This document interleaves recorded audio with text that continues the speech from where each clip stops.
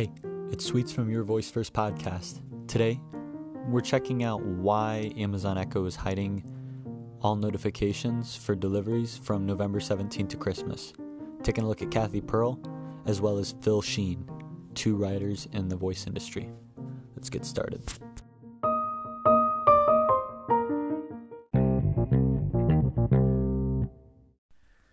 If you own an Amazon Echo product and you have it hooked up to your Amazon account, and you've bought any items ever on Amazon, then you'd know that when you get an item shipped to your house and the item arrives at your house, your Amazon Echo lights up yellow, and when you say, "Alexa, what's my notifications?"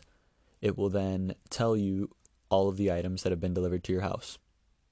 Well, from November 17th until Christmas, Amazon has shut off the explicit saying of what items are being delivered.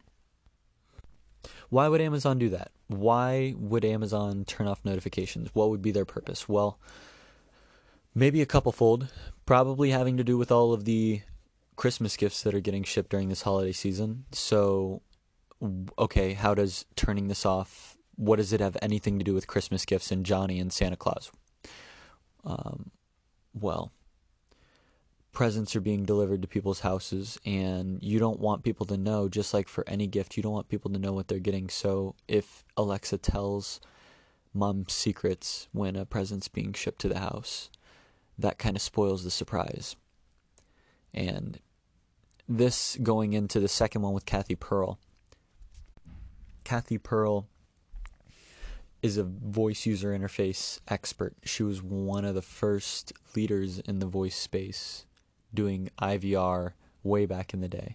So she says there are 4 VUI, or voice user interface, shortcomings. 1, public spaces, where in a public space, if you have a lot of Alexa or Google devices and everyone's saying, "Okay, Google," it becomes very noisy and very challenging for people to actually have meaningful conversations with the ambient computers around them. Number 2, and this is the primary one of focus, is privacy. When you have private information such as medical records, or during the holiday seasons, gifts being shipped in the mail with private information inside, how do you curtail that information and make sure that it's only being disclosed to the members that should be hearing about it? How do you authenticate with that and authorize the right information? Number 3, text preference. Some people just have a preference for text, so they prefer to look and see the text over voice. And finally, a discomfort with speaking to computers. Some people just don't like talking to computers, and those are the shortcomings of voice user interfaces by Kathy Pearl.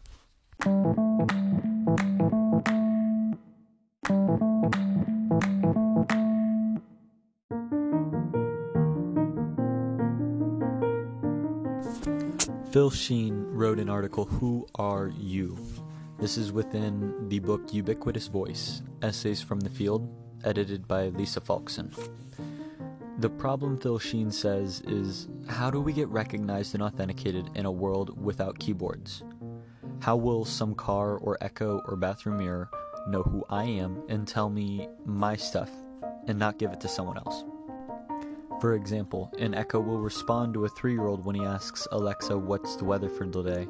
So will Amazon also accept and fulfill the request, "Please send 25 Nintendo Switches and 100 Fortnite gift cards from anyone within earshot?"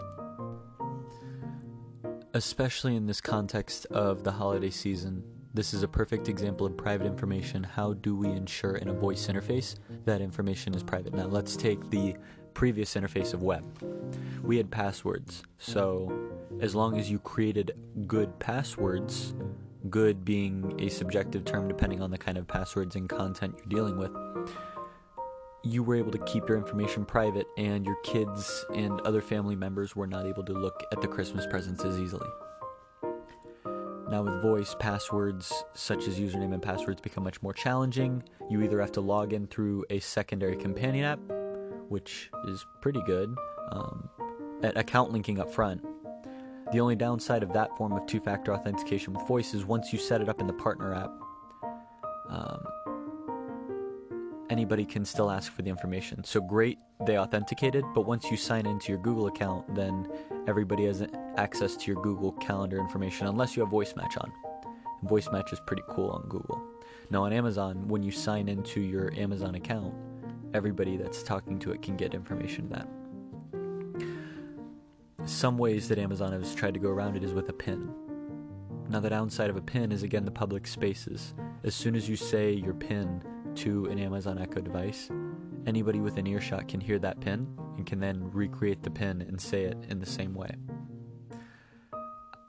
I think one method which does not get leveraged very often is a two-factor authentication, where similar to what my college had. So when I was in college at The Ohio State University, we had Buckeye Link, which was where we found all of our grades, all of our assignments, everything with our professors.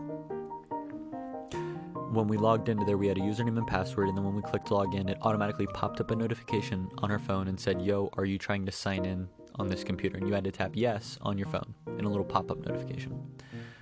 So in the same way, we could do that with our purchases, where with Amazon, we could say, hey, Amazon, what are my notifications? And she says, great, you have one delivery coming in today, and I've sent a push notification to your phone. Hit accept if you want to hear more information.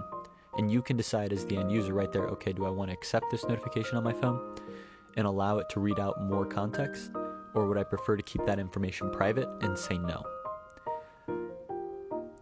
End thing being, at the end of the day, the opportunity for choice in the age of privacy.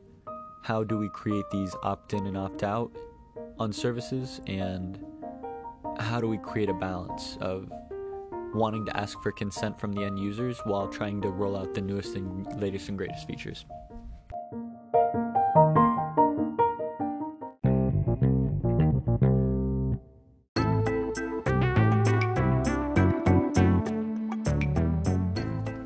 Thank you for listening. If you have any questions, you can check out the links in the show notes for more on anything we talked about today.